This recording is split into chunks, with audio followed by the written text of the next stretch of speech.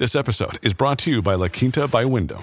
Your work can take you all over the place, like Texas. You've never been, but it's going to be great because you're staying at La Quinta by Wyndham. Their free Bright Side breakfast will give you energy for the day ahead. And after, you can unwind using their free high-speed Wi-Fi. Tonight, La Quinta. Tomorrow, you shine.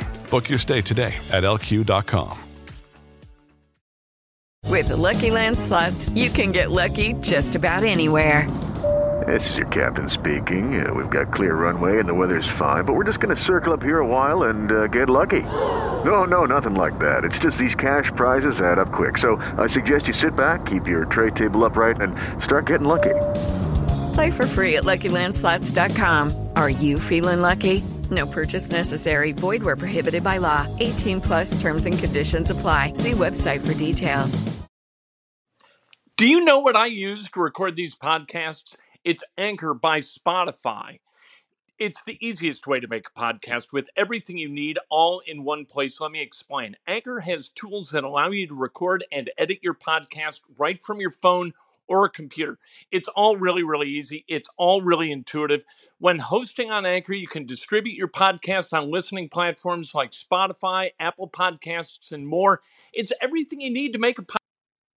Good afternoon. Welcome to Sports Nothing But Sports with Kent Sterling for Monday, September 23rd, 2019. Brought to you by the great people at Today's Dentistry and Dr. Mike O'Neill. I'm telling you, I've been a patient there for 25 years. I've never been happier with these people. They're phenomenal at what they do. Give them a call. Trust your teeth to Dr. Mike O'Neill and his entire staff. 317-849-2933. The Indianapolis Colts, a 3-point win yesterday. That combined with a 2-point win the week before, and then losing by 6 the previous week, they've got a point differential of -1. That's no big deal. I don't really care about that kind of stuff. What I do care about, Malik Hooker, he's going to be down for 4 to 6 weeks with a torn meniscus in his knee. That's where the meniscus is. So Malik Hooker is going to be out at free safety, and the Colts are going to have to find a way to replace him back there, have somebody else keep a lid on the defense. You saw what Malik Hooker does. And I know people get a little bit down on Malik Hooker because he's got 1 pick this year. He's been injured a lot in his career. But you know what else he does? He does the dirty work necessary to keep the ball in front of him and make sure that receivers don't get really deep. Matt Ryan had to dink and dunk and dink and dunk. The Falcons, they were down by 3 scores in the second half. And so because they had to dink and dunk, they ran a lot of clock. They had 1 drive that took 9 minutes and 56 seconds. That's the Malik Hooker effect. If you don't have Malik Hooker back there, then you open yourself up to some big plays.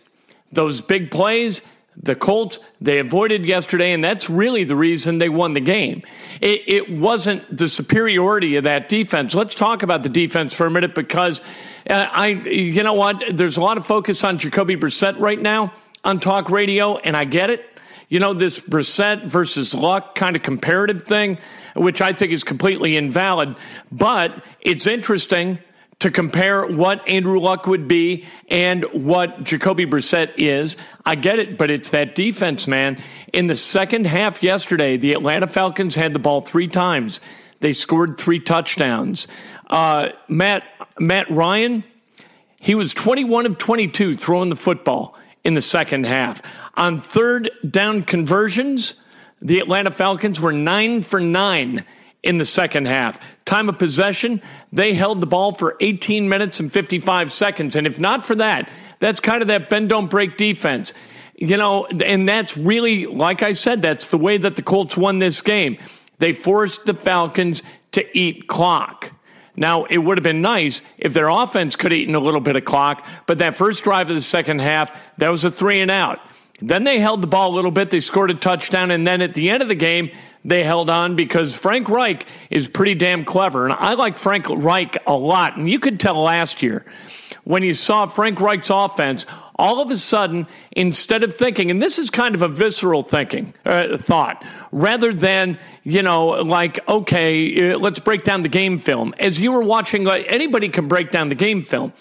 after the game. But as you're watching live, you really thought, okay, we're watching a guy who understands his offense, he understands the defense that he's playing against, and he's a step ahead of them. You could just feel that. You could feel the smarts from Frank Reich as he called play after play. And the other thing that I really like about Frank Reich is that he trusts his players to win the game. You got two kinds of coaches. You got the kind like Frank Reich who trusts the players to win the game, and then you have the kind of guy who tries to win despite his players. He tries not to lose because of his players, right? Tries not to put them in a position where they could make mistakes. This is an aggressive coach who's got confidence in his guys. And on the offensive end, they're really good. On the defensive end, man, without Darius Leonard yesterday, they were not good at all. And Devonta Freeman, man, he ran roughshod over the Indianapolis Colts. And then you combine that with Ridley and Julio Jones and Hooper and Matt Ryan in the second half, and holy crap, that offense for the Falcons made the defense for the Colts look ridiculous. Now, you got the win, so we're not going to spend a lot of time talking about it. But if somehow or another they had gotten the ball one more time in that second half, do you think that there was a chance in the world that the Colts were going to be able to stop the Falcons? Hell, no. They were not going to be able to stop the Falcons. The Falcons had the Colts' defense's number in that second half. And what Matt Eberflus has got to do, Matt Eberflus has got to get aggressive. And you've got to get pressure on Matt Ryan. This coming week, you got to get pressure on Derek Carr. If you don't do that, especially without Malik Hooker in that lineup, you are going to have trouble stopping that Raiders offense from scoring with gash plays. All right? You can't have it. You got to put pressure. And if you can't get pressure with 4, then you got to get pressure with 5. And if you can't get pressure with 5, you got to get pressure with 6. You've got to find a way to put pressure on the quarterback in a way that the Colts did not yesterday. And because they didn't put pressure on the quarterback, look at what Matty Ice did. 21 of 22 in the second half. Holy crap. Saturday night, I went to a wedding, and I talked about this a little bit on Breakfast with Kent, but not at the length that it deserves. A guy named Kyle Miller got married. Kyle Miller is the son of Mike Miller, who was a high school basketball coach in Central Indiana for a long time, coached at Brebeuf. He was Alan Henderson's high school coach, went over to Lawrence Central and coached there for a good long time. And his son got married. And so at the wedding, you had a bunch of guys that Mike coached and a bunch of guys that Kyle played with as teammates. Guys that he played with in summer basketball, guys that he played with high school basketball, guys that he played both with. There were a lot of former student athletes there who played at Lawrence Central or played for the Speed Central Stars or played for the Indy Wolves from 4th grade through 8th grade. And I saw these guys all night long talking to each other, hugging each other, having a great time, and kind of catching up together. And it reminded me of what's really, really good about youth basketball. We kind of crap on youth basketball, don't we? And say, oh, my God, you know, it's the Wild West out there, and the Adidas guys and the Nike guys, they're all paying people, and they got the shoe events, and so the shoe guys are all over the place, and they're talking to kids, and for God's sake, all these guys go to the shoes, and they're getting money, and this is a travesty. Look, that happens. But it happens to a very, very small percentage of the guys who are being recruited or the guys playing youth basketball. The other guys in youth basketball, here's the thing, all right? Parents who have kids who play youth basketball, what they need to understand is it's not about points per game. It's not about rebounds. It's not about missed blockouts. It's not about turnovers. It's not about playing time. It isn't about any of that kind of crap. What it's about is friendship and work ethic and developing an attitude of cooperation and developing an attitude of respect for authority. These are the lessons that youth basketball instills. And with those lessons, if people take them seriously, people can live a really, really good, healthy, and functional life and be very successful outside of the realm of basketball. Most of the kids playing youth basketball are not going to play in college. Some aren't even going to play in high school. And very, very few, a very small sliver of them are ever going to play in the NBA. And those kids, I'm telling you, at sixth grade, you can see who's going to be in the NBA.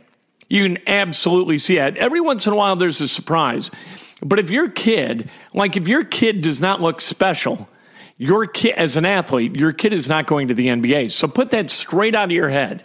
That dream does not need to exist for 99% of the people who are playing youth basketball. What does need to exist is an understanding of those lessons and the friendships that can come from playing youth basketball. Basketball is a really unique sport in that everybody gets a chance to score.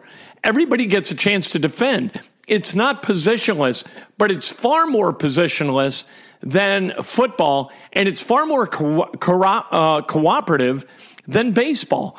Baseball is really a series of one-on-one events. It's pitcher versus hitter, hitter versus pitcher, hitter versus fielder, runner versus fielder. You know what I mean? It's not 9 guys playing against 9. It's 1 playing against 1 many, many times. Basketball is truly 5-on-5, where all 5 have an opportunity to score, assist, rebound. Everybody needs to be able to do everything, and they need to be able to get the ball to the guy who's open so he can shoot and score. You know what I mean? It's about cooperation, and it's about listening to a coach and trusting a coach, and it's about listening to officials and trusting the officials. That's basketball, and really, that's life. That's about as close an approximation to what life in business is like that sports can provide. It's not like tennis. It's not like golf. It's not like baseball. And really, it's not like football. It's very much like basketball. And so when you play youth basketball and you play a bunch in the summer, and when my kid and Kyle and Drew Horman and Sean Malloy and Nate Blank and all these guys were playing either with or against each other, all the guys in the 2007 class, Eric Gordon, Jeff Teague, Etwan Moore, Robbie Hummel, Gary McGee, Antoine Boyd, you had DeJuan Squires, you had a bunch of Vinnie Jackson, you had a bunch of really, really good guys, John Ashworth, Zach Hahn, Matt Howard, the list goes on and on and on and on, Kyle McFadden. Anyway, all these kids, they worked really hard to push each other and compete against each other. But what really happened with that class is that air of competition drove work ethic. And before the kids went to high school, you had 7th and 8th graders playing about 250 games a year. They played year round. And that's when I talk about Indiana basketball, and I'm kind of off-ramping here for a minute. When I talk about Indiana basketball and the need for Indiana or Purdue or Butler or whomever to record Indiana, this is why Michigan State recruits Indiana like crazy. Because these kids know what they're doing on the basketball court. They have played so much basketball. From 4th grade through 8th grade, they play over 1,000 games. That doesn't happen anywhere else. And in high school, you're playing in the summer, you're playing high school, you're playing with your high school in June, and then during the regular season, you're playing an insane amount of basketball. So by the time you get to college, you've played probably somewhere in the neighborhood of 1,500 games in your life, or maybe a little bit more than that. And then multiply that by the number of practices, right? Or add to that the number of practices, probably 2 practices for every game. And you're talking about maybe 12,000 hours of basketball being played at a relatively high level, and the coaches in Indiana being as good as they are, you're getting really good leadership. Anyway, that's why you got to recruit Indiana well. But what youth basketball does, it doesn't necessarily prepare you to play in college. It doesn't, and it shouldn't.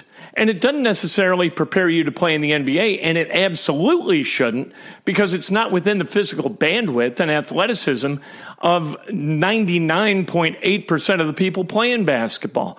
So it's not about that, and it sure as hell isn't preparing people to play in the FIBA World Cup in Japan earlier this month, where the United States comes in 7th. People are blaming summer basketball for a lack of development of players in the United States, so we're having trouble competing at the international level. Who the hell cares? What are we, out of our minds? We're going to judge a youth basketball system based upon the ability of 12 guys who are all making, between $15 and $40 million a year to go to Japan and win a few games? That's crazy.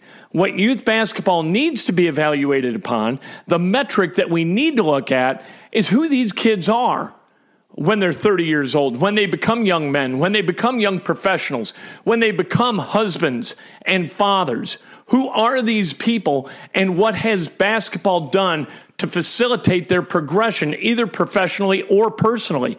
That's the thing. And so when I went to Kyle Miller's wedding over the weekend and saw him with my son and saw Ryan was the best man, and Nate Blank's there, and, Stevie Hedrick is there, and Drew Horman and Sean Malloy and all these guys, it's like, you know what? And you see these guys together, you're like, that's what it is, you dumbass. What were you worried about all this peripheral stuff? Why did you think about that? Why did you give any importance to that kind of, hey, call my parents, Ryan scored 22. What the hell does that have to do with anything? Ryan is a really good dude, a really good friend, a really good husband, and so are all his friends. And it's phenomenal. It's great. And to see so many of these guys like Zach or like Ben Botts, John Ashworth, Nate Blank, go into coaching and kind of perpetuate the lessons, pay forward the lessons that they took from youth basketball is absolutely stupendous. That is how you look at youth basketball. That's the importance. It's not about scholarships, and it's not about who offered you, and it's not about how many points you scored, or whether some guy's freezing your kid out. Your coach is an idiot because he just has your kid go run to the corner and he never gets the ball, and it's ridiculous. And all these opportunities are passing him by. It's absurd. We've got to do something. Stop that. Take a deep breath and understand that because of youth basketball in part, your kid, when he or she, for that matter, turns 30, all these lessons that they learned on the basketball court are going to flower and are going to propel them personally and professionally to a place that they wouldn't have been otherwise. All right, that's my screed on youth basketball. Don't tell me about the shoe guys. Don't tell me about points. Don't tell me about any of that crap. Understand that it's about life, and becoming a good person in basketball helps. Where do the Cubs go from here?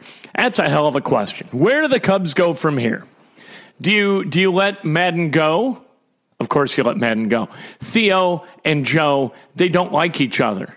Theo wants to move on from Joe, and Joe, putting the Cubs in a position, or being the manager of a team that is in the position, I guess, maybe a little more accurately, because we can't all lay it at Joe Madden's doorstep, that has given Theo all the latitude he needs to go ahead and spike Joe Madden and bring in somebody like David Ross, a more contemporary figure for these guys. Larry Bird always said that 3 years, that's really the length of time that people are going to listen to a guy. And that's in basketball, granted, but I think it works in baseball too. And in 2015, it was kind of cool when Joe Madden would have all the guys on the team wear superhero outfits on their road trips, or Halloween costumes, or whatever the hell they dressed up as. That's kind of cool. Well, 5 years in, it's no longer cool. And I guarantee you to the players are like, what the hell am I dressing up like this for? I just want to go to Pittsburgh and play baseball. Do we really have to dress up all the time? I got to dress as like, this is Superman again? What is happening? I have to dress as Scooby-Doo? Who's in charge? Who's running this ship? I just want to hit the baseball 480 feet. Can I just go do that? That's kind of where this team is. And you can see it in their play. In 2015, 16, and even 17, they were a good base running team. Now, the same exact guys are running the bases like barbarians. They're idiots on the bases. They've made more outs on the bases than any other team in Major League Baseball. Defensively, they've gone from being a plus defensive team to not being a plus defensive team. Hey, it didn't help that Baez and Rizzo were on the shelf for a good portion of this run. Actually, Rizzo, they kind of didn't miss, because Rizzo, that was during the series with the Pirates where they scored, that 4-game run against the Pirates and 1 game against the Reds, they scored 55 runs. So Rizzo being out really didn't hurt. Baez being out did hurt, because defensively they weren't the same, and then offensively they weren't the same either against the Cardinals. They've lost 5 games in a row that were decided by 1 run. 4 of those were against the Cardinals, and now they go to Pittsburgh and hopefully beat the hell out of them. If they win all 6 games and somehow Milwaukee loses 4 of their last 6, the Cubs, they got a chance. But, man, that is I don't think that's much of a chance. I think even if they sweep the Pirates, they're going to go to St. Louis, and I think St. Louis is going to have a hell of a lot of fun eliminating the Cubs. The Cubs, kind of the popular kids, right, of the National League Central, and there is nothing more fun than beating the hell out of the popular kids and ending their season. So that is a pretty damn likely occurrence, I think, for later in the week. 6 games left in the regular season. I can't wait for it to end. I don't expect Joe Madden to be around long after the regular season. The Bears, Redskins tonight. The Bears a 5.5-point favorite. If you're not from Chicago or Washington, what the hell are you doing watching this game? Right? This is going to be a terrible football game. The Bears probably going to win, and they need to, because if they fall to 1-2, they're going to be 2 full games behind the Green Bay Packers, and that's not good. You get to 1-2, and people are going to start kind of saying things about Mitch Trubisky, and they would be right to say them, because and I said this throughout the entire offseason. I listen to Chicago media a lot and watch Dave Kaplan and that little roundtable thing on NBC Sports Chicago.